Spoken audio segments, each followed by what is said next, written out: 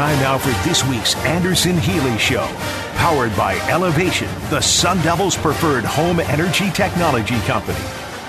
Greetings, Sun Devil Nation, and welcome to this week's installment of the Anderson Healy Show, the Sun Devil Radio Network program that brings you all the latest news and notes from the realm of Arizona State University Sun Devil athletics and features ASU Vice President for University Athletics, Ray Anderson. I'm Tim Healy, the radio play-by-play voice of Sun Devil football, men's basketball, and baseball. And Ray and I are delighted that you dropped by to visit with us this week. Ray, how are you doing? Big news coming out of your department early this week, huh? Yes, Tim, and hello to you, and hello to our Sun Devil fans out there. And no doubt we've had a busy, long weekend, and some good news coming out of here, certainly from our perspective. And it seems to be the great majority of folks are pretty pleased with what's going on around here, particularly in football, with the hiring of Kenny Dillingham as our new head coach. We're going to take a deep dive into that in just a moment. And over the course of this program this week, we're going to bring in two ASU alums who are very well qualified to take their own personal deep dives and add their perspectives to the Kenny Dillingham hiring. One of Arizona State football's all-time great offensive linemen, Juan Roque, will drop by for a visit a little later on. And we'll also discuss the Dillingham hiring and some college football notes with one of Arizona State's most visible fans nationwide and one of its most visible alums nationwide, as longtime ESPN sports anchor and college football studio host Matt Barry will drop by to visit a little bit later on. But we begin, as Ray touched upon, with the biggest story of the week. Heck, you might even say the biggest Sun Devil sports story of the year. The hiring of Oregon offensive coordinator, Scottsdale native, and Arizona State University alum Kenny Dillingham to be the new head coach of Sun Devil football. A one-time football analyst at ASU on the staff of former head coach Todd Graham, Kenny Dillingham has enjoyed a meteoric rise through the college football coaching ranks, having worked and succeeded at Memphis and Florida State under the tutelage of former ASU assistant Mike Norvell, having coached at Auburn under noted college football offensive strategist Gus Malzahn, and this past year serving as the offensive coordinator for one of the nation's most dynamic offenses up at the University of Oregon. Well, now Kenny Dillingham, after doing all that, is back home. In his own words, he's home to be the head coach at Arizona State. Ray, share with us some of your insights on the process that led to Kenny's hiring and some of the factors that you believe made him the best fit and the right fit for ASU at this particular time. Well, you know, Tim, we could spend the whole show talking about that, and we had a pretty lengthy press conference, and a lot of the writers have already covered all the football acumen that Kenny brings, even at such a young age of 32, that makes him the youngest head coach in the Power Five. But the most impressive thing about Kenny is, that passion that you've seen and that he shows, that's consistent, that's genuine, that's authentic. And as we went through the process of vetting, and we vetted, very frankly, many different varieties of candidates who had expressed an interest either directly through their agents. And as you kept looking at what we needed here at Arizona State, we certainly needed passion and someone who really knew and appreciated and loved this place. And Kenny just kept, very frankly, every time we talked to him, every time we spent some time with him on the Zoom and then in person, he just rose up with his enthusiasm. But he is much, much more advanced in his football IQ than his 32 years. And you've just articulated some of the story. But this is a day and age, and we've said it, college football landscape has changed dramatically in the last 4 years. NIL, transfer portal, understanding conference realignment, understanding that you've got to sometimes work with less at a lot of institutions, knowing you got to work with many more folks than maybe you had in the old days when the head coach handled it all, did it all, made all the decisions. Kenny was very open to being collaborative and innovative, and he just kept emphasizing relationships. This is about partnerships, all driven to advance the best interest of these student athletes, growing them up, getting them ready for life. He didn't just focus on the football part, and as a 32-year-old, very impressed with his holistic view and approach. And then the guy's just so infectious with his energy, Tim, as you probably detected, and hopefully our fans are detected. Mm-hmm. So bottom line for us, we're thrilled with the hire. You know what? Very frankly, a joy and enthusiasm has been infused into this athletic department and certainly into this football department and very frankly into this athletic director's office in the last 3 days since Kenny has officially been named. And I'm going on a little bit here, but I wanted to emphasize how genuine and how timely this young man came on the scene for us. The feedback from donors and alums has been extraordinarily positive. And so all of that plays into, very frankly, a very fine week thus far, Tim. Boy, that is for sure. And, you know, when you say all that, Ray, I was fascinated listening to you just now. It seems to me that under any circumstances, Kenny's qualifications make him a terrific candidate to be the head coach.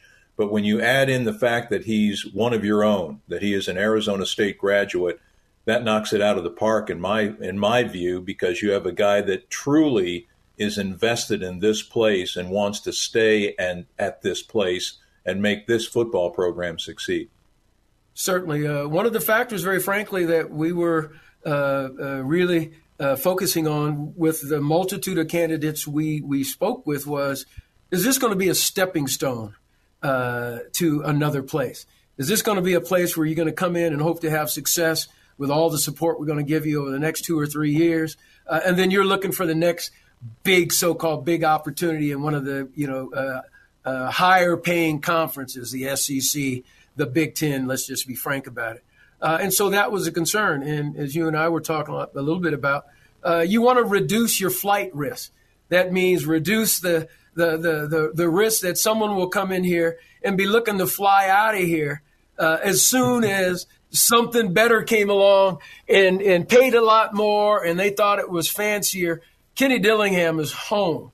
Not many people flee home unless they got good reason that is of their own making, which is usually a bad thing when people flee from home. This isn't a stepping stone because all the stones that he would want to step on are right here because this is a whole family. His generations, his wife's from here, his mom and dad, his in-laws, his brothers and sisters. I mean, it goes really deep. This is not a stepping stone at all. This was a bridge home. And he doesn't want to, in my view, make this a short-term visit by any stretch of the imagination. And he wants to rally the Valley, too, around Sun Devil football. That was one of the themes of his comments at his press conference on Sunday. Indeed, and someone told me that they thought Rally the Valley might belong to the Suns or somebody else who has used that as a call to action. And so we're going to activate the Valley. We won't steal our local organization's call, although it is a very good one. And I'm okay with Kenny having used it. But we'll activate the Valley, and he's made it very clear. He's already off doing that stuff while he's working hard, putting together a staff and making the transition here. But he's already out meeting with groups of alums and donors and former players who want to instantly be part of activating the Valley for Sun Devil of football. So I'm really, really pleased with Kenny Dillingham. He's already met by Zoom, I understand, with the families of Sun Devil players. He's also met by Zoom with high school coaches around the state, trying to spread the message early on that Arizona State is actively going to be recruiting the state. And I thought it was interesting that one of the best reactions and biggest reactions from his news conference on Sunday was when he announced that your interim head coach of the last 2 months, Sean Aguano, will remain on staff under Kenny Dillingham in an as yet to be determined position. But really great to have Coach Aguano continue on here because of his ties to the Arizona high school community. Indeed, and I'll give you two examples of why Kenny Dillingham is the real deal. We had his introductory press conference at 10 o'clock in the morning, and with his idea and his recommendation, by 4 o'clock, he had arranged with our assistants a Zoom with Arizona high school coaches, wanting to reach out, wanting to engage, wanting to reintroduce himself. We had 125 coaches on that call, Tim. And what does that tell you about him? And then, very frankly, when we were interviewing our finalist candidates, we made it very clear that we felt that the value that Sean Aguano has brought to this program in his 4 years here before he took over the interim, but certainly during the interim with the job he did with the players and accountability and discipline and reaching out to alums and fans and trying to engage donors about the NIL, we made it very clear to the finalists that strategically it would be real strong to partner with Sean Aguano. Retain Sean Aguano, know your value there to this community and the holistic picture. And Kenny was like, that's an automatic. He's already on my list. I've already made it very clear in my mind that Sean Aguano has got to be a part of this partnership because we want to go out and really make an impact in the state of Arizona. And who better to do it with than Sean Aguano? So Kenny really seized upon that as something that was very important to the program as well as something that would be very helpful to him. And so that partnership is forged and it is strong.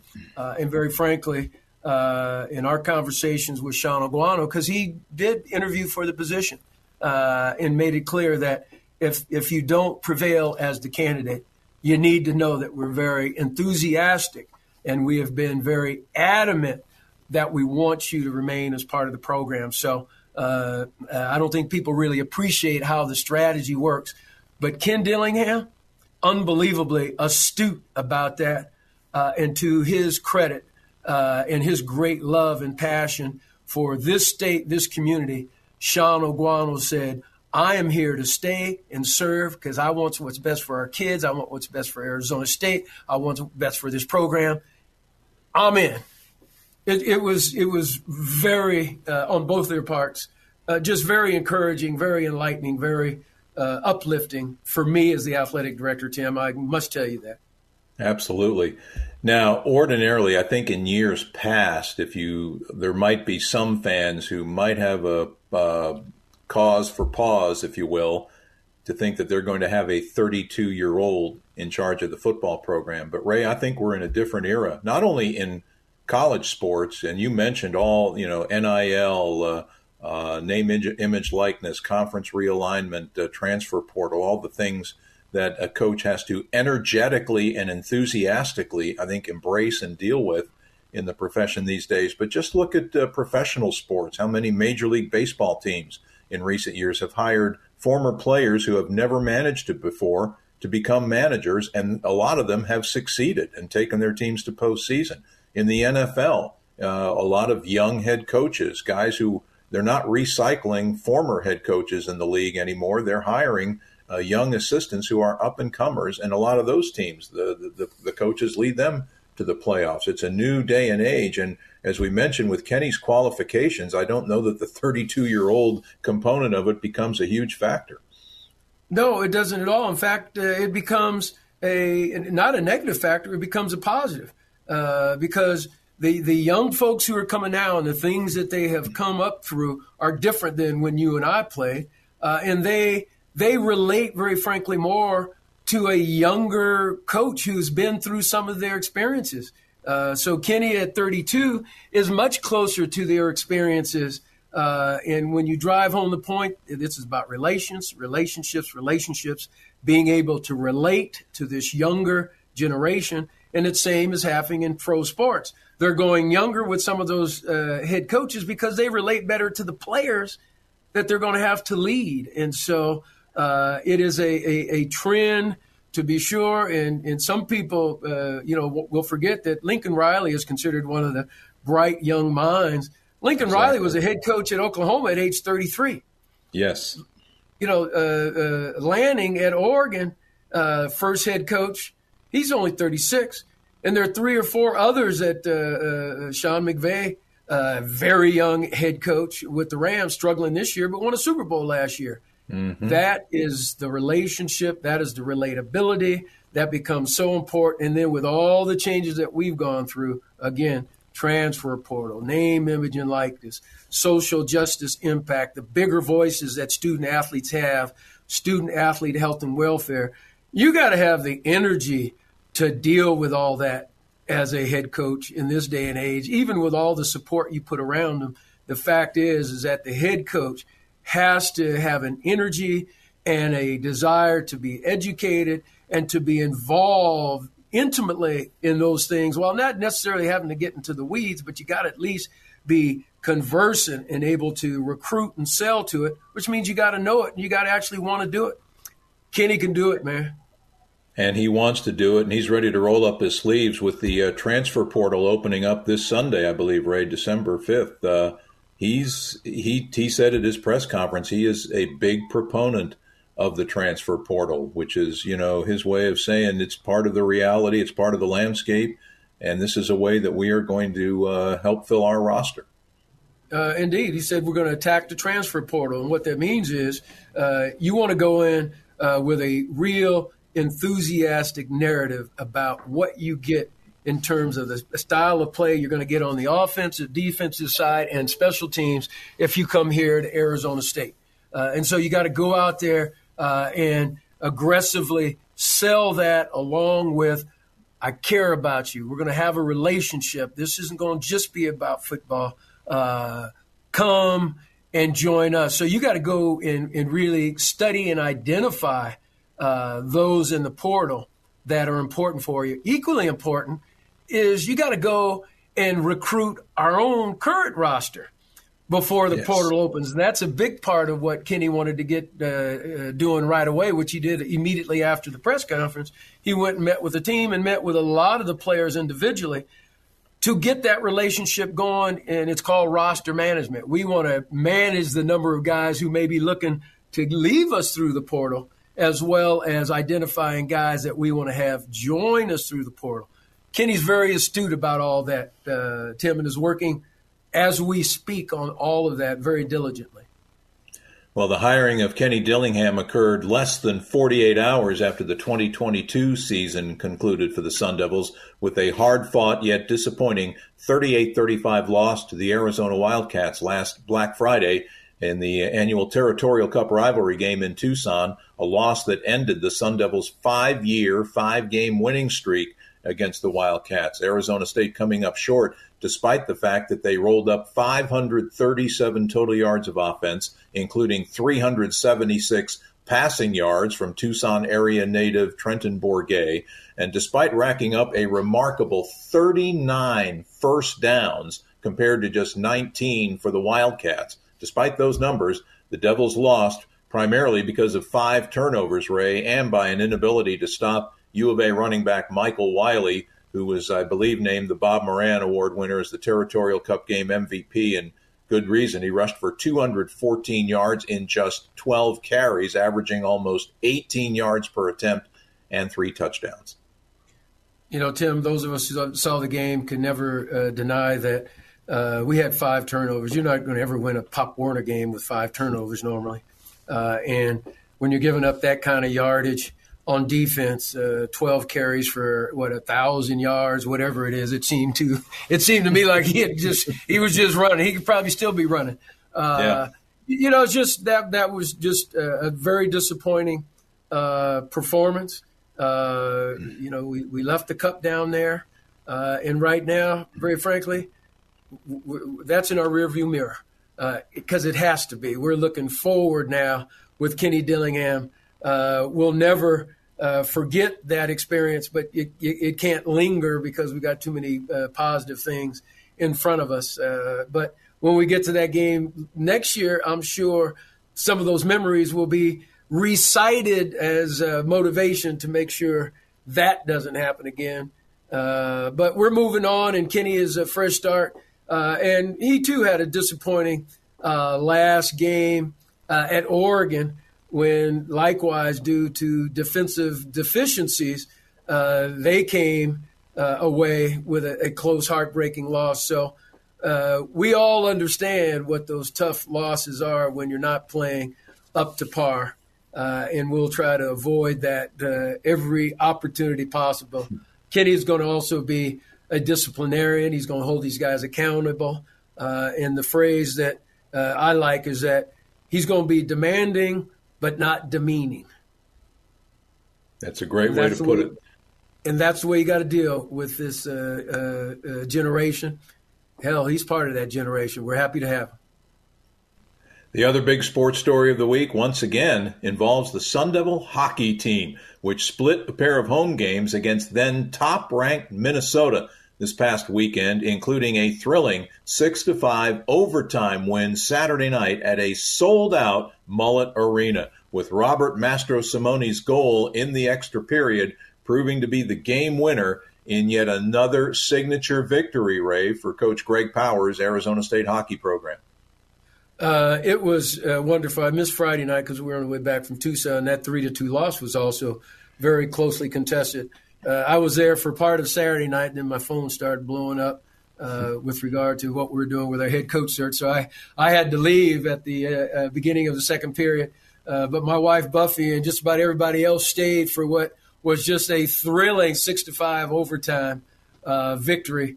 And no question, just a signature win that continues to validate that, Arizona State hockey is now Division I strong hockey, period.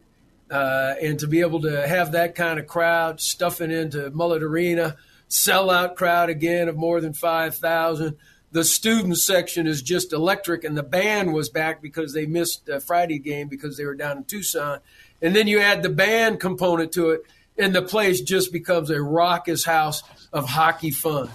And it's going to continue to be that way, Tim. If you haven't been out, Sun Devil folks, you need to get out there, because this new facility where this emerging, elevating hockey program is playing is really extraordinary and a lot of fun. Sure is. Get out there and cheer the Devils on at the Mullet. You'll love the experience, as Ray said. Just a tremendous facility and a great home now for Sun Devil hockey. Arizona State now 8-7 overall on the season, and they are creeping into the others receiving votes category in a couple of the weekly college hockey polls. And as always, Greg Powers schedules so competitively 2 more stiff challenges await his Ice Devils this weekend as they head up to the Rocky Mountains to take on the number 1 ranked Pioneers of the University of Denver in 2 games this Friday and Saturday. The puck will drop at 7 p.m. on Friday, 6 p.m. Saturday, and you can catch all the action of both games on the radio. The Sun Devil Radio Network and Fox Sports 910 AM will have all the action for you with ASU hockey play-by-play voice Tyler Paley along to bring you all the action from those 2 games, ASU at Denver.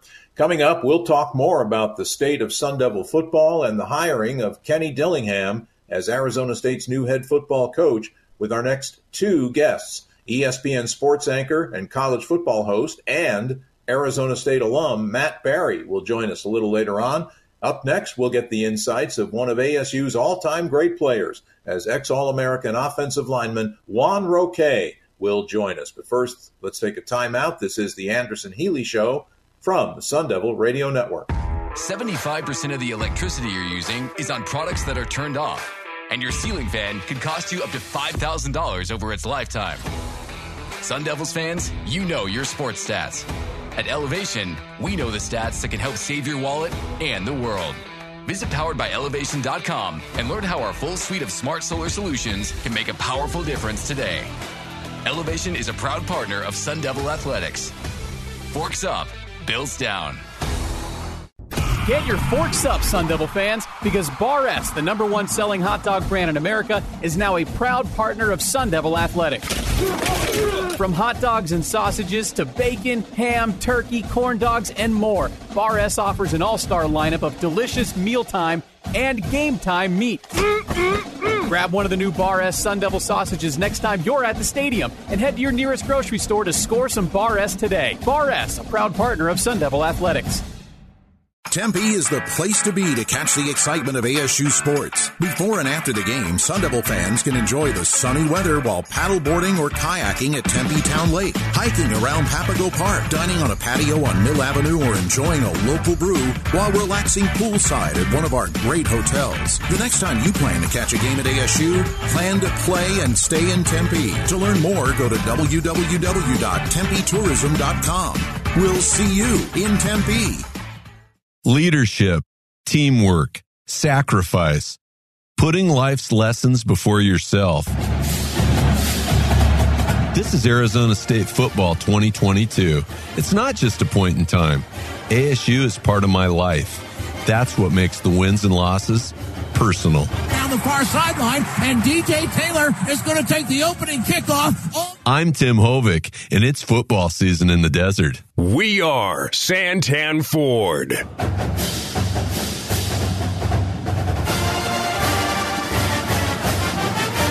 The Anderson Healy Show continues now from the Sun Devil Radio Network. This is our weekly program that updates you on all that's going on in Arizona State Sun Devil sports. With ASU Athletic Director Ray Anderson, I'm Tim Healy, the radio broadcaster for Sun Devil Athletics, and we are delighted you're with us this week.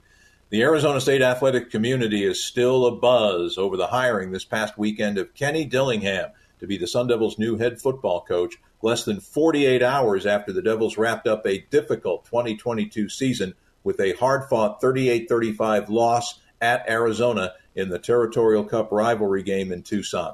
Here with us today to discuss both events and to give us his perspectives on the state of Sun Devil football is one of Arizona State's all-time great players, a consensus All-American offensive tackle in 1996. He was also an Outland Trophy finalist that same year when he helped lead ASU to a Pac-10 championship and a berth in the Rose Bowl. It is always a pleasure to talk Sun Devil athletics with our buddy Juan Roque and welcome him to the Anderson Healy Show. Juan, happy belated Thanksgiving to you, my friend. How you been? Likewise, happy belated Thanksgiving to you, too. Hope you had a great time with your family. I've been great. You know, it's always awesome to talk to you and to see you, and we go back a long ways, you and I. So it's always great to reconnect and talk some Sun Devil football. Boy, it's the truth. We could probably buy a half hour of airtime on one of the local channels and just chew the fat on Sun Devil athletics. But boy, a lot to talk about this week. Chime in right from the start. What say you about the hiring of Kenny Dillingham as ASU's new football coach? Well, when we look at the landscape of college football now, so many things have changed. And one of the changes and the trends that you see is the younger head coach, the guy who can connect with the players more on a personal level in a big brotherly way, not so much a fatherly way. I'm not taking anything away from that style because I was a product of that style with Coach Bruce Snyder. But it seems like as time goes on and as with the NIL and just the different landscape with transfer portal and all just these different elements that are involved, you need a head coach that understands these different things. At the same time, understanding the generation of players. It's a different player we're dealing with now. So when we look at all those different elements, along with the fact of having local ties, being able to put a premium or a priority on getting these local kids to come to the program and to develop here locally and be stars here, like Randall McDaniel, for example, or Danny White. Kenny Dillingham was a choice that made sense. It was the guy that checked all the boxes. So what if he's 32? That doesn't mean he can't lead. That doesn't mean he can't do the job. So nowhere does it say that you need to be a certain age or you need to have a certain type of experience. We were looking for the right person. And when we sat down and discussed this a while ago, that was the biggest factor is what do we want this head coach to be? What do we want it to entail? And what type of personality is going to be required to get us out of the muck and mire and get us moving forward? And when you add it all up, Tim, Kenny was the right choice, hands down. I think you're on point all the way, Juan, with that assessment. And was there any meeting or get together with former players like you during the hiring process or the coach search process from anybody representing Arizona State? Right, without divulging too much, because I don't know how much I'm allowed to say, but we were able to come together with some very important people, Dr. Crow, Ray, Gene, and so forth, and discuss candidates, what we were looking for, the process, where we were as a program, and a lot of different elements that were coming to us to find that right person. And I think it was very, very revealing. It's very humbling to be able to be part of something like that and be part of a conversation like that. I'll never forget it till the day I die, because other than being an All-American at ASU, being involved in this process directly is one of the biggest honors I can ever say I had at ASU. So even that includes the Hall of Fame, because this is a big deal. This is a new chapter. This is something that is going to, hopefully set up something that's going to be years of success and years of winning. Is it going to happen right away? No. But I'm in for the long haul. I just want all the fans in the Valley, like Coach Dillingham said, we need the Valley. We need people to rally. Even if you're not from here, we need you to come support this team, support this program. They're doing a lot of different things to get us to where we need to be. And buying into that vision is going to be key, especially the first couple of years, because it may not go so well for us as far as wins and losses. But what we're looking at is moving forward and building and getting further this year than the next year. I think we do those things. I think we're going to be in for a nice shock that we may have something special with Kenny. I agree with you again. What are some of the qualities or characteristics that you perceive Kenny Dillingham possesses, Juan, that have you most excited about his potential for success here? Well, without question, is just seeing the way Oregon changed under his direction. It reminded me of the old Chip Kelly days. They were explosive. They were together. They were fast, scored a lot of points. And in this day and age, that's what you need on offense. The days of grinding it out and, 21-17 and 24-21. Yes, you still have those games, Tim, but they're not very common anymore. You're going to get more of the 42-34, 48-41. So you need a coach that understands this and that knows that you got to put up points in a hurry. You got to be able to, get those 1-2 play scoring drives. Yes, you want those 10, 12 plays, of course, for clock management, but you got to be able to score quickly.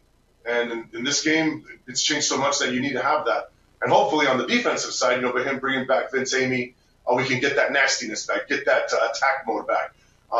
As the defensive staff rounds out, what we want to see, obviously, is a defense that is going to be able to stop on 3rd and 3, 3rd and 5, get them into 2nd and long. Because, again, first down's critical. See, that was a big Achilles heel of our Devils last season, is we couldn't seem to get off the field. We couldn't seem to stop them on 1st down, stop them on 3rd down. So hopefully they bring all these things together. I think what Kenny brings is that fresh perspective. He brings a knowledge of the game, working with Norvell, working at Auburn, he just working up at Oregon. He just has these different elements of experience, even for a young age, even coaching at Chaparral. He just has a well-rounded experience that I think it's what's needed right now. We need a 180, Tim. We need a 180 in this program as far as attitude, direction, style, everything, just to get out of the old and get in with the new. And, again, can't say it enough. This was the guy. This is the guy we needed. He's a Sun Devil. He loves the Valley. He's from here. You could see it in his face on Sunday how happy he was. He's getting emotional. I don't have a problem with getting emotional. Cry all you want, Coach. It just shows me it's important to you. And I think that the alumni are going to rally behind Coach Dillingham, and we're going to do everything we can from our end to help him be successful and get this program where it needs to be.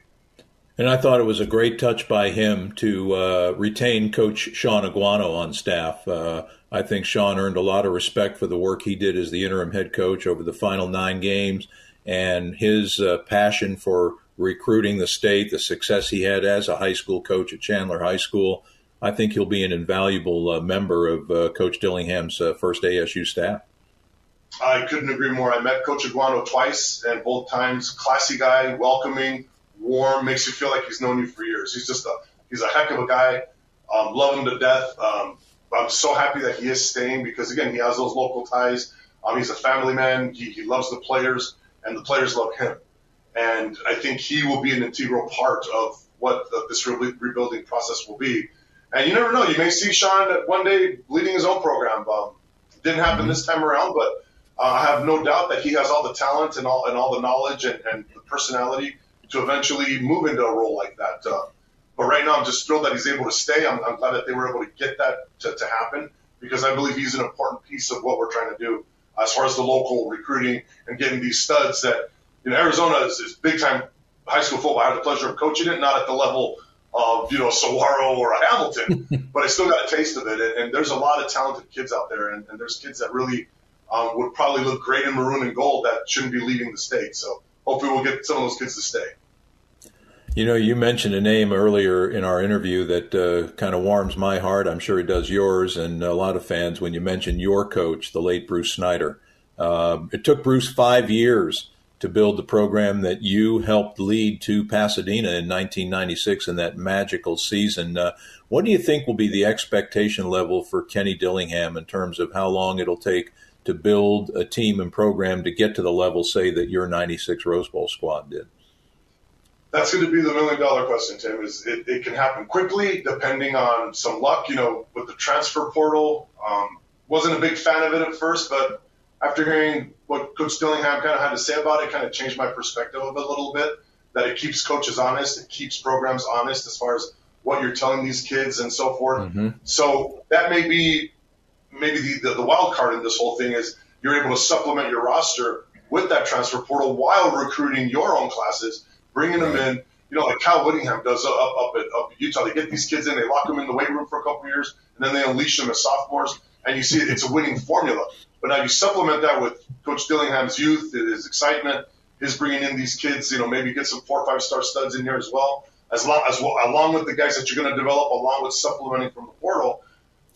It could very easily happen a lot quicker than 5 years. It could be a whole different timeline just because of these different elements now that weren't existent when I was playing.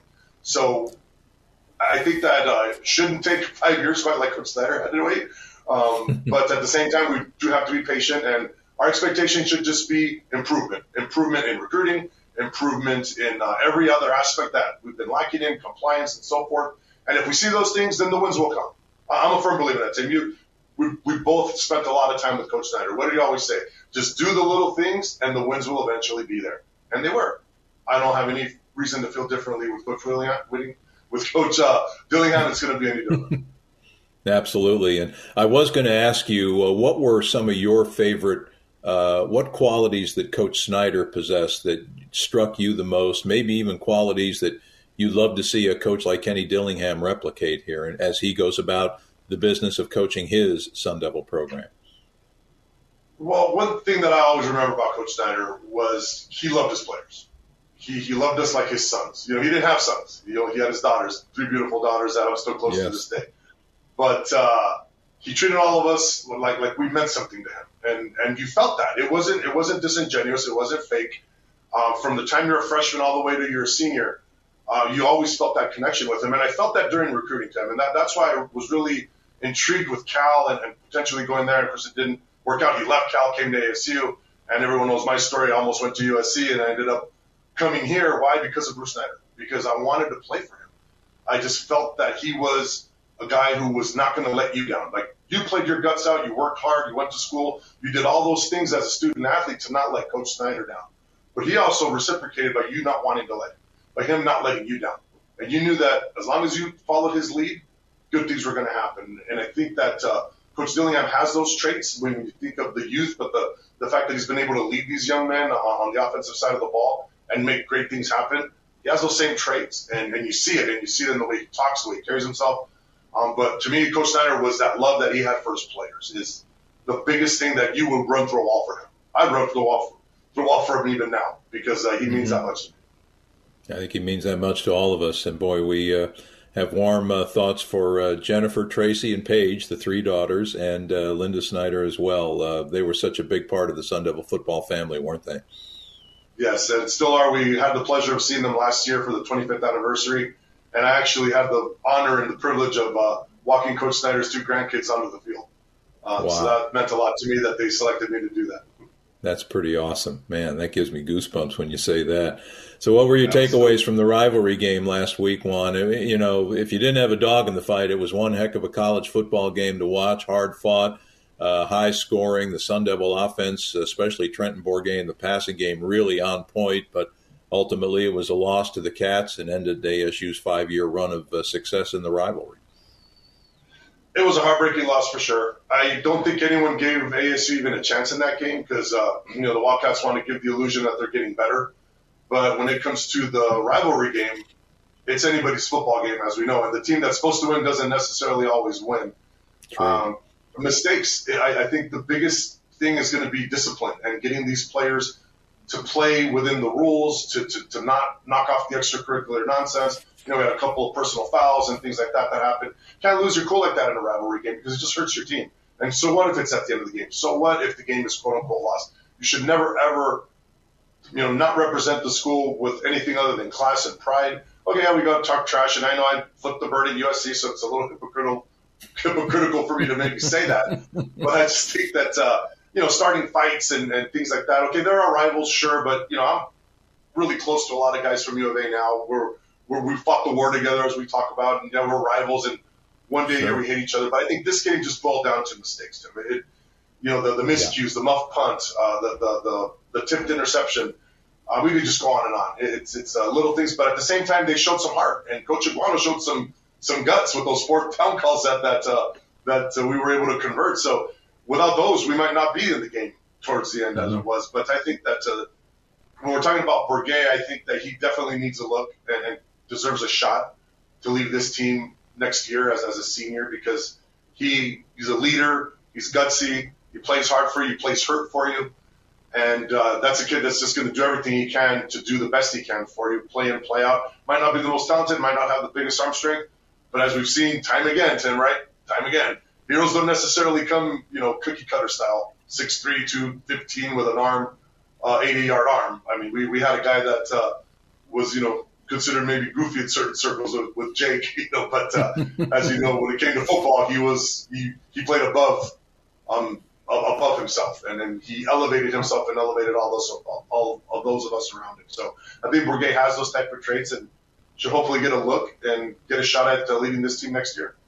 Boy, he did a great job this year. I mean, they were just a better football team when he was out on the field and managed the offense magnificently. And you're right, Juan, about the mistakes. I think that's another area where discipline will come into play. Hopefully enhanced discipline would mean fewer turnovers because when you think about it, it's astounding that the Sun Devils had a chance to win the game, losing by only 3 in a game where I think the turnover ratio, what was it, -4, and they committed 5 turnovers in the game. Yeah, 5 turnovers is usually a blowout loss. And that just shows to the heart of these players. And sure, they're 3-9, and that's a lot of reason to be like, the season didn't go the way we wanted, and quote-unquote losing season. But, there's losing and then there's not winning. This team didn't win.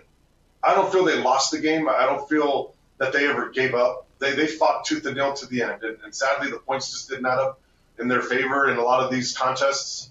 But one thing that I'm very proud of these guys is that they hung together. You didn't see a lot of them coming at each other on the sidelines. They stayed united. They gave it everything they had, and sadly the wins weren't there. But when you look at the efforts of Xavier Valladay, who's going to play in the NFL, I'm sure you would agree, he just showed a lot of heart. Played hurt on Friday, had a gimpy ankle. I saw that rolled up. Usually that gets you out of a game. And here this kid is playing in the 4th quarter, running, and you can see it. He's in pain. You can see the gait that he's kind of limping a little, but yet he's running with everything he has. That to me earns my respect. That's a Sun Devil, man. That's what we need. Those are the kind of guys that we have to have in this program. And okay, the wins weren't there this season, but you know what, Tim? I'm just as proud of them if they'd have went 9-3 because of the way they played. Fantastic insights, as promised, from one of our all-time favorites. I told you we could buy a half hour of airtime on some local TV station and just talk Sun Devil football until we're blue in the face, but we would love every minute of it. Juan, thanks so much for dropping by. Happy holidays to you and the fam, and hope to catch up with you soon, my friend. Tim, likewise to you, to your family. You're important to me as well. We have a relationship going back, 26, 27 years, That's from my right. first start against Oklahoma State in 93 when you were doing the broadcast. Remember the tape-delayed broadcast for Channel 3? That's right. You actually defended me against Mike Chamberlain, who was trying to make fun of me, but you didn't let him. I'll never forget that. And, of course, our famous Bruce Snyder show in 95. Yes. But you've always meant the world to us. You've been the world of Sun Devil Nation, Tim. Keep up the great work. We love you, man. Thanks. We love you too, pal. Juan Roque, one of the all-time great offensive linemen in Sun Devil history and our guest on this segment of the Anderson Healy Show. Up next, we'll chat with another highly visible ASU alum to get his take on the Kenny Dillingham hire and on the state of Sun Devil football as ESPN broadcaster Matt Barrie will join us. This is the Anderson Healy Show from the Sun Devil Radio Network. The Arizona Lottery presents A Winning Carol. Scratchers are here to bring winning cheer for everyone over 21. For her and him, whoever likes to win. Like your dad Bill, your best friend Lil, your co-worker Jill, your cat Mr. Phil, your son Sol, your mailman Bo, and your helpful Uncle Joe. Merry, merry, merry, merry Scratchers. This holiday season, give the gift of up to $500,000 with Holiday Scratchers from the Arizona Lottery. Saturdays are made for football, and when the game is on, we're finally off. Off duty, offline, out of office. A cracked Coors Light is our do not disturb message to the world. On game day, we don't think about the 9 to 5, but worry about the 4th and 1. So this Saturday, grab a Coors Light, press play on some pigskin, and pause on everything else. Coors Light, mountain cold refreshment made to chill. Official corporate partner of Sun Devil Athletics. 2022 Coors Brewing Company, Golden, Colorado. Celebrate responsibly. If you plan on flying on or after May 3rd, 2023, make sure you have the new Arizona Travel ID to get you past TSA security checkpoints. This credential shows a gold star in the upper right corner and is available to Arizona residents as a driver's license or an ID card. Don't risk a missed flight on or after next May 3rd. Log on to aztravelid.com for a list of qualifying documents you'll need to get your travel ID today. Vibe check. A free afternoon on a Friday? Vibe. The party after the after party? Vibe. 3 a.m. text from your ex? No vibe. A hard seltzer with antioxidant vitamin C? Big vibe. Vizzy is a vibe. Celebrate responsibly. 2022 Molson Coors Beverage Company, Milwaukee, Wisconsin. Flavored beer.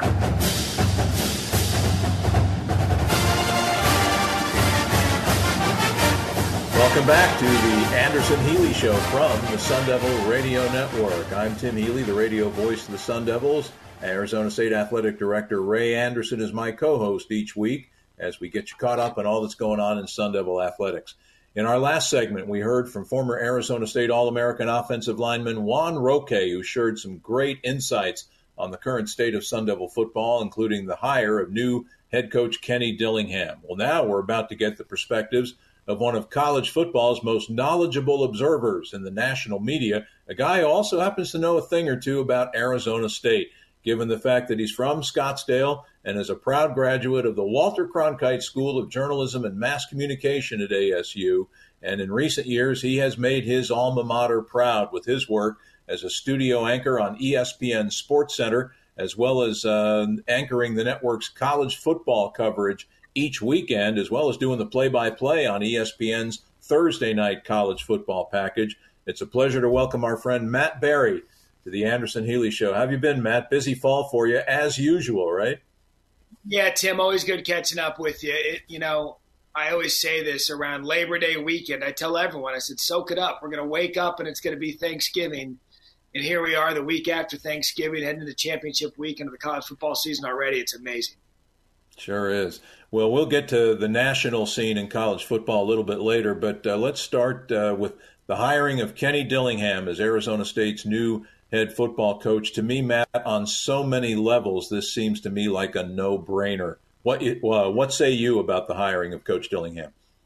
Yeah, look, this was a must hire for Arizona State. And I know how many names were trotted out there and some of the other candidates that interviewed with the school, but for me, as an Arizona State alum, as somebody who grew up in Scottsdale, went to Saguaro, rival high schools of Dillingham. I think that's the only check box against him is that he went to Chaparral. And I went to Saguaro. But you had to find someone that understands what Arizona State is, what it can be, and what that area is all about. I was sick and tired of hearing some of these coaches' names that were getting thrown out there that had been head coaches before that just wanted to live in Scottsdale. Well, everybody wants to live in Scottsdale. It's a great place to live. but you need someone that's from the area that really understands how to tap in to the fan passion, tap into the great high school football. These schools from all over the country, SEC and other conferences are coming in there and poaching quarterbacks and other players. You needed someone to come in that understands the layout. That's part one. Part two, you needed someone to come in with a relentless energy and passion to do the job 365 days a year. Not a CEO, a coach.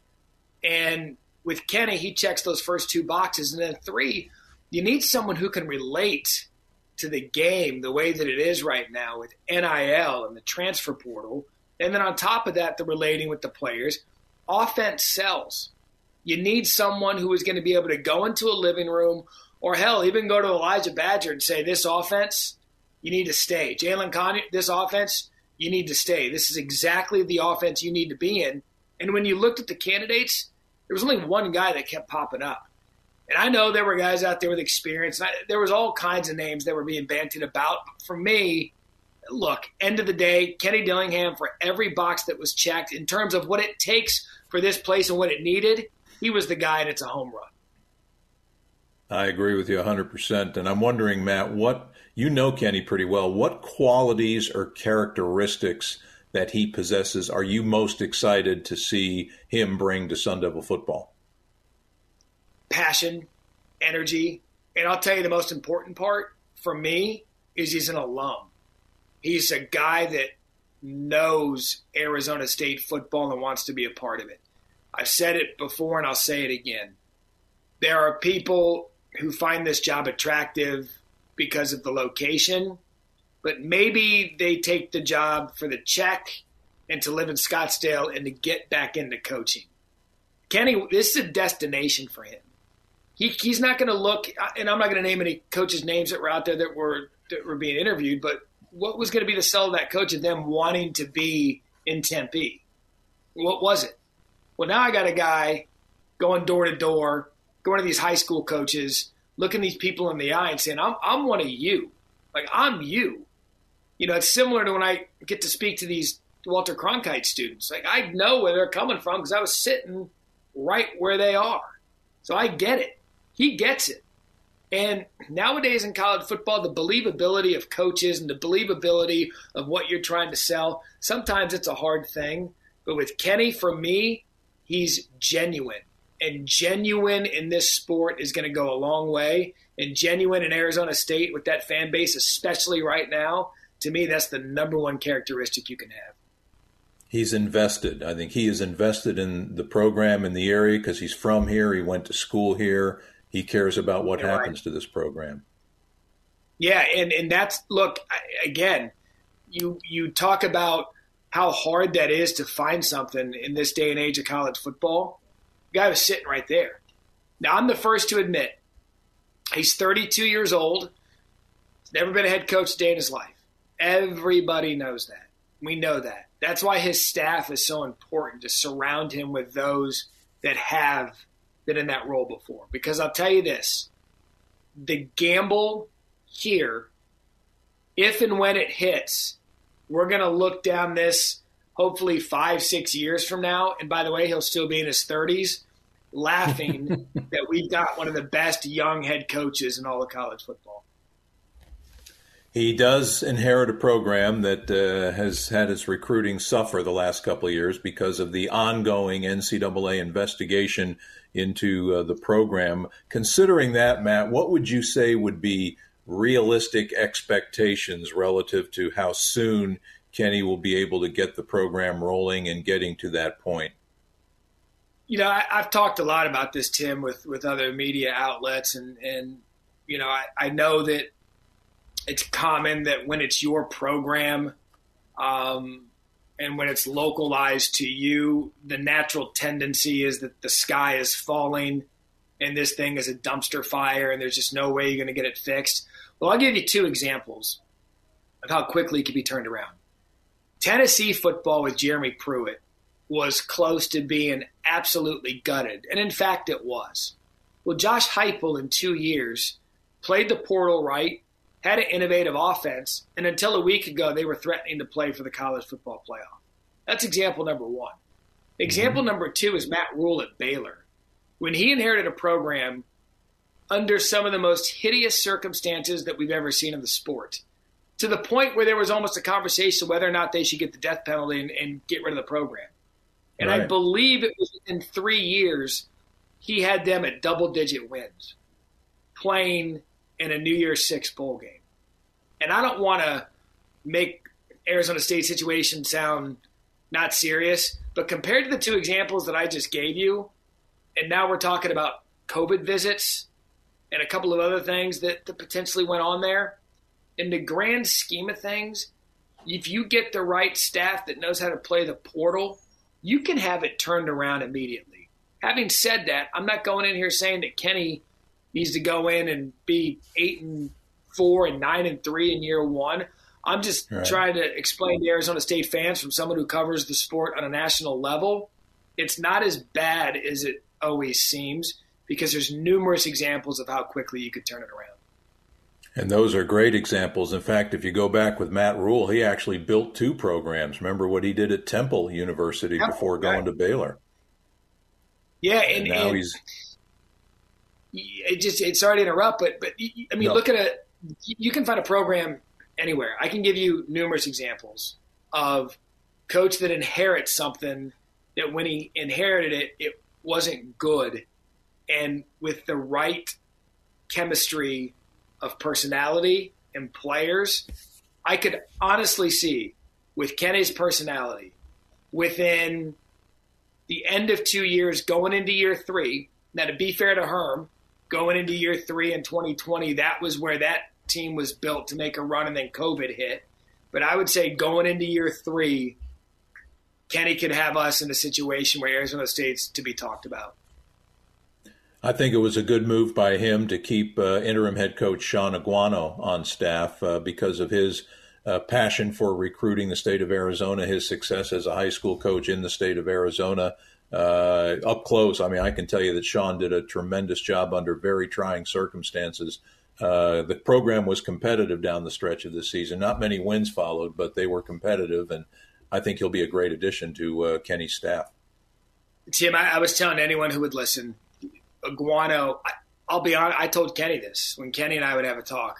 I was like, Aguano needs to stay. Like, Aguano's a guy that is great for this university. He's great for this football team, and he's great for this program. And look, Kenny's smart. He knew what a good coach he is. He's a high school legend out there at Chandler High. But the thing that I will tell you about Sean Aguano that didn't go unnoticed – my yellow lab's excited. That didn't go unnoticed to me watching from afar. I can always tell when a team is quit. It's not hard. You can watch a team throughout the course of a game and say, or a season, like, you know what? They've mailed it in. The most impressive thing that Sean Aguano did, he found a team that had just lost to a bad Eastern Washington team that lost their quarterback. Inexcusable loss. Found a team that got embarrassed on that kind of level, and they didn't quit on him once. And that's all I needed to know about the kind of man he is, and he deserves everything that's coming to him, and having him as a presence for Arizona State University was a no-brainer. And they battled right up to the rivalry game last week, even though it was a tough loss for Sun Devil Nation, losing for the first time in 6 years to Arizona. That was a super competitive game, and offensively the Devils played great, but just too many turnovers in that game. Yeah, Trenton Bourguet, I put this out on social media. People got after me a little bit. I said, when have we seen a scrawny number 16 come out of nowhere and lead ASU and kind of make this thing special? Because it kind of just had that kind of feel to it. And that was a tough game to watch. I thought for sure when we stopped them on 4th down, we were going to go right down the field and score. Can't turn the ball over five times on the road and get away with it. But with Aguano, after that game, and I'll say it with Kenny too, to see the emotion in Aguano's eyes after that loss, and then conversely to see the emotion in Kenny's voice and eyes when he was announced as head coach, you know what that says to me? That says that this means a lot to him, that this really does mean something to him. There were coaches, a number of them, hired throughout the country the last few days. They don't have connection to those programs. They're just the next head coach that's going to take over that program. And Arizona State now has a head coach and retaining the interim that have legitimate connections to the school, and I think it's fantastic.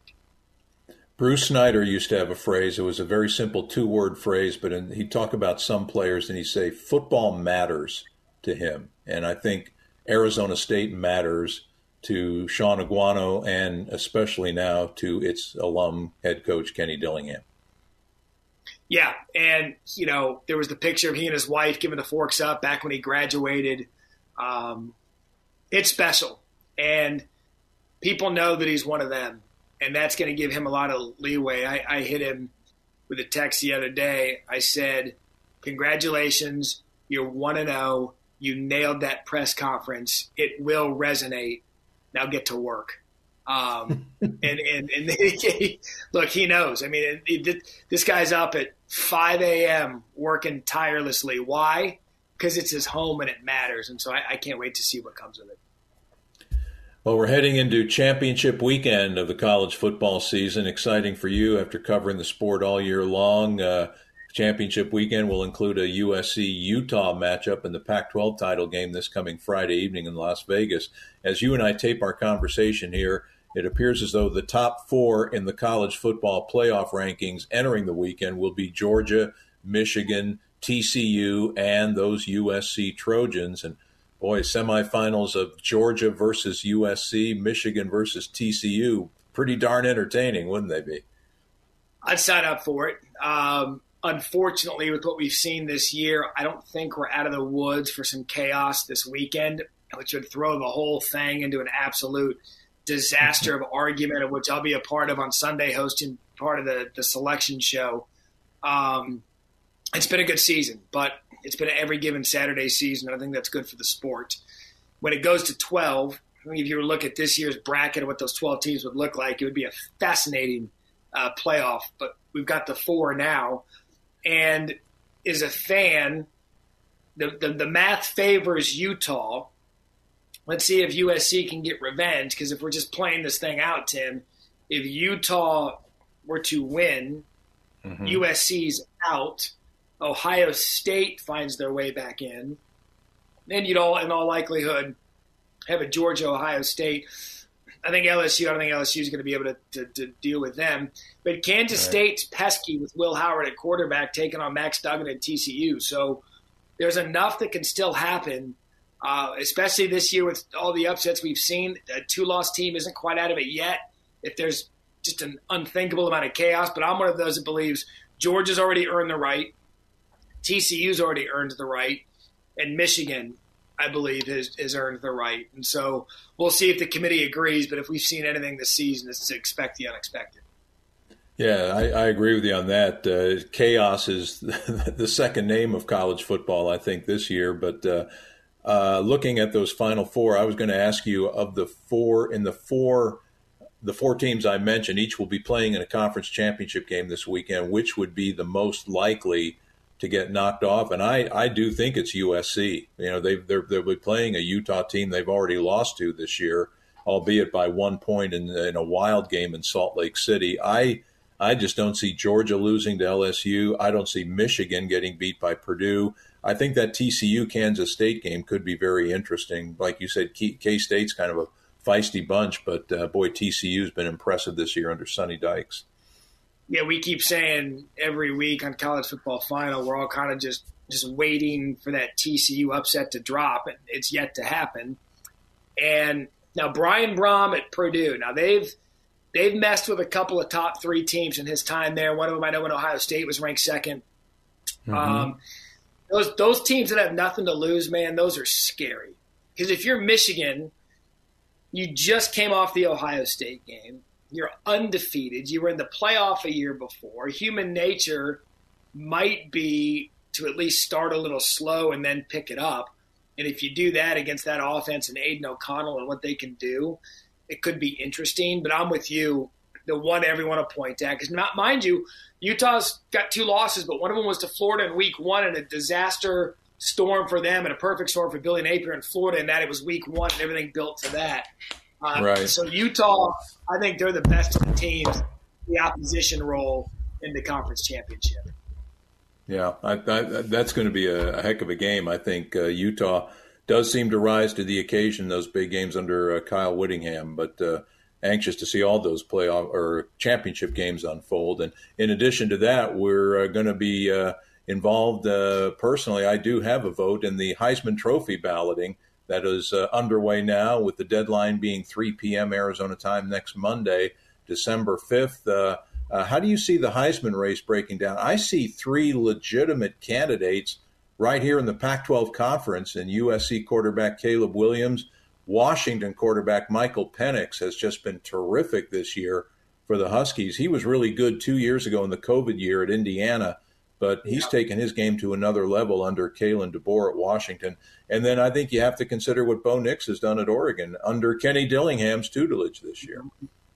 Yeah, Bo Nix's comeback story has been remarkable. I obviously covered him extensively when he was at Auburn, just being at ESPN and the amount of SEC football we do. And, we had that label, good Bo, bad Bo. Didn't have that this year, but after week 1, it was good Bo the entire season. He got banged up a little bit. But for me, I would say Caleb Williams by far is the headliner in this Heisman class. I would say that Max Duggan, TCU, should definitely get a look. I think we've seen enough out of C.J. Stroud to where he's probably fallen back a little bit. If you really look at the body of work, Bryce Young's actually played better this year than he did in his Heisman year, seeing as though he didn't have any first-round receivers playing for him. And so, to me, it's really a 2-player race, I believe, with Caleb and Max Duggan. Just because Blake Corum, look, if Blake comes out in the championship game for Michigan and goes nuts, maybe you can throw his name in there. It's a shame what happened to Hendon Hooker at Tennessee because he was having such a big year until the Georgia game. And look, Stetson Bennett going into the Georgia-Tennessee game had more throwing yards than Hendon Hooker. No one knew that. So there could be a wild card here or there, but if I was casting my ballot today, which I wouldn't do, by the way, I'd wait till after championship weekend, I would put Caleb Williams at the top. Technically, as a Heisman voter, we're not supposed to reveal our choices. I haven't made mine yet, but I'll probably hesitate on saying for whom I would vote. I can just tell you, though, broadcasting the USC-ASU game, the thing that impresses me most about Caleb Williams is his escapability. He is just so difficult to bring down, partly because he's a big guy, but also he just has some, I don't know what it is about him, but some elusiveness where, my goodness, he's so hard to get to and sack. And you talk about a quarterback that extends plays, he's one of the best in the country at doing that. We saw it last week against Notre Dame. I mean, we were sitting there in studio, myself, Joey Galloway, Jesse Palmer, and we're watching that game, and his rushing yards, I think the longest run he had up until that point, I think it was in the third quarter, was 19 yards. But he ran about 50 to get to 19. And there were numerous other plays where he did such a great job to keep the play alive and his mobility. And then he'd find Addison down the middle of the field. I mean, he's just an electric player that is going to be, if you look ahead to next year, between Caleb Williams and Drake May out of North Carolina, the quarterback class is going to be obscene with the talent coming out next year. No question about it, but I have to agree with you. I think Caleb Williams right now would probably be the leader in the clubhouse, but still a lot of votes will be determined by how some of these guys perform on Championship Saturday. Before we let you go, Matt, of course, the other big issue in college athletics, conference realignment. And out here, we're wondering if the Pac-12 is going to become the Pac-14 or the Pac-16, or if even there will be a Pac-something down the road. What's your gut tell you about the Pac-12's future and the future, like what conference you think your alma mater will be playing in, say, 5 years from now? So in the summer, late summer before the start of the season, I was pretty convinced at the Arizona State, Colorado, Utah hopping into the Big 12. With the 4 teams that they have coming in, that makes it 10-12 for them. It makes it 16. And I thought that would have been a hell of a league if that would have happened. Because it would have been a fantastic basketball league. That's one thing for sure. I would right. I mean, you look with Kansas, now Arizona in that mix, but Bobby Hurley's got going. And then you would have seen, in my opinion, you probably would have seen Oregon, Washington, Stanford, Cal move into the Big Ten. And then that would have left Oregon State, Washington State. Maybe they would have joined the Mountain West. And that's kind of where I was headed with this. Not to say that that's still not a viable option. I would still love to see the Pac-12 pick up a couple of schools. It's a shame that they already lost the BYU to the Big 12. I think BYU would have been a phenomenal fit in the Pac-12, and I've said that for years. I know San Diego State has been in conversation. But to me, the most important part for the Pac-12, because it gets, they play late. The national attention isn't what it needs to be. Now, they've got more ranked teams right now in the Big Ten, so I don't want to hear anybody about the Big Ten saying it's superior. Big Ten's a 3-team league: Ohio State, Michigan, Penn State. Get out of here with everybody else. But for me, the Pac-12, you need to do two things. One, you need to maintain the academic integrity of the league, because that is one of the big things that sets it apart. But then you have to be really careful about the competitive integrity of the league for a league that's got a big perception problem with top-to-bottom talent anyway. So if you're going to bring in a couple of teams, make sure they're good. I think Utah was a phenomenal add-in. I think Colorado, they're down, but I think they were a great add-in. So you got to be careful, because if you're not, I would be one of those that would sign up. As hard as this would be growing up out there and growing up with the Pacific Conference, with the Pacific Coast Conference, as hard as that would be, I would sign up for the one that I gave you at the beginning, mixing it with the Big 12, because the Pac-12, they need to do it right, and I hope that they do. Yeah, I hope they do as well. And the one thing I can say being out here is that it does seem as though in the last few months that the athletic directors of the remaining conference schools, excluding, of course, USC and UCLA, seem very united and I think determined to keep the league at whole and hopefully add on. My gut tells me there will be a Pac something in the years to come. And hopefully, as you said, it will have that balance of academic integrity and competitive integrity that has made this league so good over the years. Yeah, and I was fortunate enough to be working in DFW at the NBC station prior to going to ESPN 2008 to 2013. And Gary Patterson, TCU at the time, they were in the Mountain West. And there was a couple of rounds of expansion. They just kept getting passed over. Well, he goes in, builds that thing. They win a Rose Bowl with Andy Dalton. And TCU football starts to become a brand that people were starting to recognize nationally. They get into the Big 12. Now, they struggled at first because recruiting Big 12 athlete depth is different than a starting 22. And I guess what I'm getting at, if you looked at a team like a Boise State, right, that has been in the national spotlight for various reasons, if they could find a way to get competitive from a football standpoint, that might be one to look at. There's so many schools out there, Tim. Fresno State, we already mentioned San Diego State. There are some out there. But, again, the tough part with our league, because of the Cals, the Stanfords, there was UCLA, because of the academic reputation, it's tough. And so it just needs to be done right. And I know money is paycheck and everything in between, but there's a lot of times, Rutgers to the Big Ten makes no sense. Missouri to the SEC made no sense. So there's still a couple of moves out there that have long made no sense. I just don't want to see the Pac-12 do that. Well, great insights as we expect from a young man whose work we enjoy watching at ESPN. I know, Matt, your alma mater's proud of you as the way you represent the maroon and gold on the worldwide leader. And we wish you and yours happy holidays. And thanks for spending time with us today, my friend. Tim, anytime. Happy holidays to all my friends and family out there in Arizona. You guys get lucky. We're about to get snow. You're about to get sun. It's just not fair. That's just kind of the way it works. But always great to catch up with ESPN broadcaster and Sun Devil alum Matt Barrie, who's been our guest on this segment of the Anderson Healy Show. Ray will rejoin me in just a moment, but first, these messages. This is the Anderson Healy Show from the Sun Devil Radio Network. The Arizona Lottery presents a winning carol. Scratchers are here to bring winning cheer for everyone over 21. For her and him, whoever likes to win. Like your dad, Bill, your best friend, Lil, your co-worker, Jill, your cat, Mr. Phil, your son, Sol, your Newman Bo, and your helpful Uncle Joe. Merry, merry, merry, merry Scratchers. This holiday season, give the gift of up to $500,000 with Holiday Scratchers from the Arizona Lottery. Your moment has arrived. Welcome to Gila River Resorts and Casinos. Bigger, bolder, and better with so much more to offer. Grab a cold drink and cool off in a cabana at our all-new resort pool. Or take a taste of the here and now with even more dining destinations to choose from, including our new rooftop restaurant and lounge, Prime, a Shula Steakhouse. It's time to own your moment.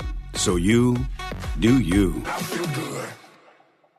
Hey, it's Paul Calvisi, and if there's one thing all top teams have in common, it's consistent performance. And that's what you're going to find up and down the full lineup of Ford trucks and SUVs. From tailgating to towing, on the job or on vacation, Ford has the right vehicle for you with performance that never quits. See that full Ford lineup today. Just stop by your Arizona Ford dealers or visit buyfordnow.com. Proud partner of the ASU Sun Devils. Go Devils.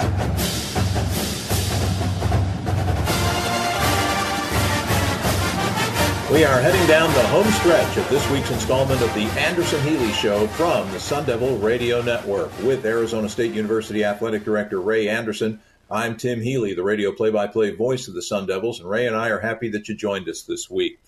Hard to believe, but Pac-12 basketball season is upon us. The 6-1 Sun Devil men's basketball team of head coach Bobby Hurley open the conference portion of their schedule this coming Thursday night in Boulder, Colorado, when ASU will take on the Colorado Buffaloes. The Sun Devils have won their last 4 games in a row, including a pair of wins over Southwestern Athletic Conference teams at home last week, an 80-49 rout of Grambling State last Tuesday, followed by a 76-54 home victory over Alcorn State this past Sunday afternoon. The Sun Devils will take on a 4-3 Colorado team that already has 2 wins over nationally ranked SEC opponents in Tennessee and Texas A&M. But, Ray, this is also a Colorado team that lost by 9 to the same Grambling State team Arizona State beat by 31. What have you seen from Bobby's team so far this season? I think he feels as though his guys are ready for prime time and ready for the start of Pac-12 play. I do indeed. I think you've seen a team gel in these 7 games very well, and particularly the last 4 games. Offense, very unselfish. Defense, unrelenting.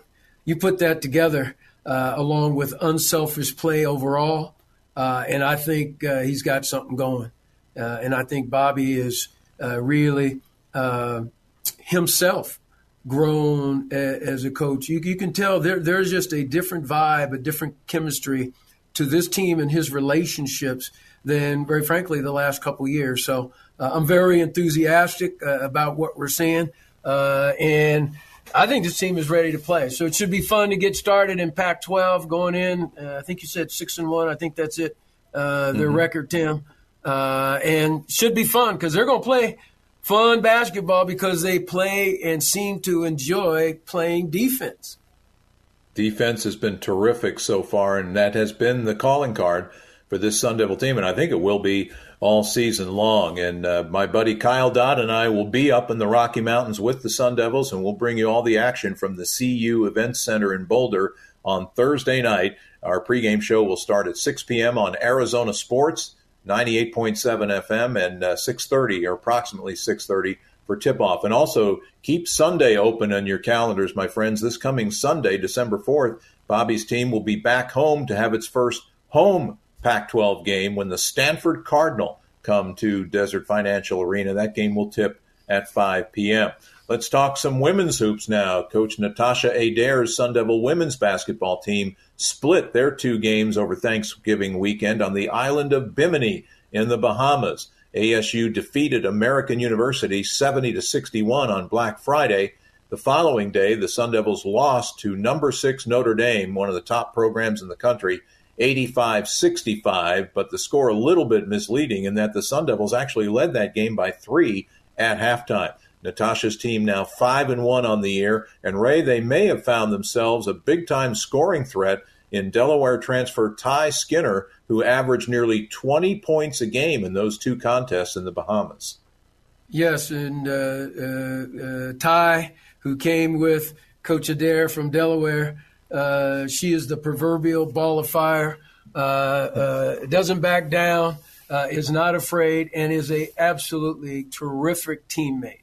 I talked to Natasha when they had just gotten on the ground in the Bahamas, going through customs, essentially telling her I was envious that I couldn't be with them, but we had some other things to do.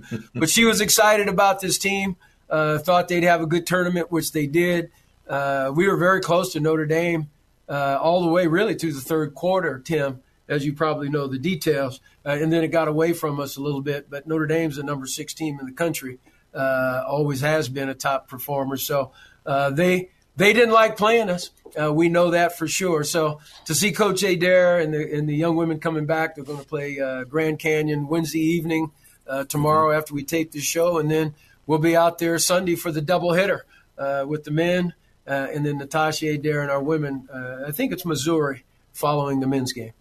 Indeed it is. After the Grand Canyon game on Wednesday, as Ray noted, the Sun Devils actually will be hosting the first ever Breon January ASU Classic, named in honor of one of Arizona State women's basketball's all-time great players and a newly inducted member of the Sun Devil Athletics Hall of Fame. The Sun Devils will host UMass on Friday at 6 p.m., and then as Ray noted, it'll be something of a day-night hoops doubleheader at Desert Financial on Sunday. The Sun Devil women will host the Missouri Tigers at 12:30, and then, as I mentioned a moment ago, the men of Coach Bobby Hurley will take on Stanford in their Pac-12 home opener at 5 p.m. on Sunday evening. Jeff Munn and the Sun Devil Radio Network will have you covered for all of the Sun Devil women's basketball action at Grand Canyon and the 2 home games against UMass and Mizzou this weekend, all the games to be broadcast on 1060 a.m. Sun Devil Volleyball ended its season this past weekend by splitting a pair of matches at home, defeating Utah 3-1 last Wednesday night, the night before Thanksgiving.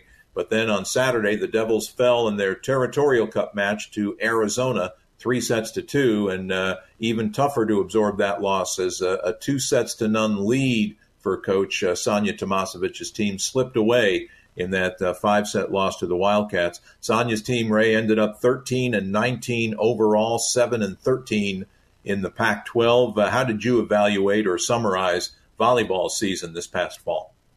Well, it was frankly we were disappointed, particularly in some of the matches where we let some leads get away, and we know that's something that we've got to work on. So, and it's certainly disappointing to not get the whole Territory Cup point by losing Arizona at home. So we split. We beat them down there. They beat us. So we net each other out. So we know that we have to really look to improve our volleyball program because our expectations are a lot higher than the one-loss percentage. That being said, still remain very, very confident in the academic achievement and the culture achievements of the program. There's no bickering. There's no backfighting. We just need to get better when we compete on the floor on game day, and we'll be working on that, Tim. And one final note from wrestling, Coach Zeke Jones' Arizona State wrestling squad will be sending athletes to Las Vegas this weekend to compete in the Cliff Keen Invitational on Friday and Saturday, December 2nd and 3rd. The Sun Devils do not have another dual meet on their schedule until the new year, Wednesday, January 4th, Ray, when they will take on Cornell in Austin, Texas. Yes, and every time you talk about them, I'm still just excited about the big win we had at Missouri when we put the second highest dual match attendance on Arizona State records and that big win against Missouri. So at Mullen let Arena. me not digress and look forward to the great things and the great schedule that we've got ahead of us in wrestling. So we'll look forward to having them back in Mullet Arena, and folks should get out here and check it out because it is a lot of fun. On that note, we will drop the curtain on this week's Anderson Healy Show. We want to thank our show producer, Arizona State Senior Associate Athletic Director Doug Tammaro, for his help. Thanks as well to our great engineer producer, Sean Crespin of the Sun Devil Radio Network, and to our magnificent show scheduler, Kim Nelson of Sun Devil Athletics, for their help as well. We will be back next week with another edition of the Anderson Healy Show, and we do hope that you'll make plans to join us. Ray, have a great week. Good to visit with you, and we'll talk to you next week. Likewise, Tim. Have safe travels with the basketball team, and we look forward to seeing you back this weekend here. And in the meantime, we say, go Devils. Go Devils. Till next time, for Ray Anderson, I'm Tim Healy. We thank you for joining us on the Anderson Healy Show. So long, everybody. You've been listening to the Anderson Healy Show, powered by Elevation, the Sun Devils' preferred home energy technology company. Hey, Sun Devil fans, college football is back. So grab your friends in a cold, refreshing Dos Equis lager and make the most out of game day. Dos Equis is the one to score for your tailgate, at the bar, or even watching with your friend who went to that other school. So buy a cold, crisp Dos Equis and get those forks up on game day. Dos Equis, proud partner of the Arizona State Sun Devils. Get a dose. Enjoy Dos Equis responsibly. Copyright 2022, imported by Cervezas Mexicanas, White Plains, New York. It takes hard work to be the best in the game. Planning, commitment, resilience, sweat. That's why Old Dominion Freight Line, the #1 national LTL carrier for quality, works hard to be the best in the game and is proud to support those striving to be the best in theirs. Old Dominion Freight Line, official freight carrier of Sun Devil Athletics, helping the world keep promises. 75% of the electricity you're using is on products that are turned off, and your ceiling fan could cost you up to $5,000 over its lifetime. Sun Devils fans, you know your sports stats. At Elevation, we know the stats that can help save your wallet and the world. Visit poweredbyelevation.com and learn how our full suite of smart solar solutions can make a powerful difference today. Elevation is a proud partner of Sun Devil Athletics. Forks up, bills down. It's now time for the official Game Time Munchies break with a cold, tasty brew from Lagunitas. When you're hungry from raising the pitchforks high, reach for the highly balanced Lagunitas IPA. It's wow with wings, perfection with pizza, and nearly unmatchable with nachos. Their IPA just goes with football food. We're proud to call them the official craft beer of Sun Devil Athletics. The Lagunitas Brewing Company, Petaluma, California. Drink Lagunitas responsibly.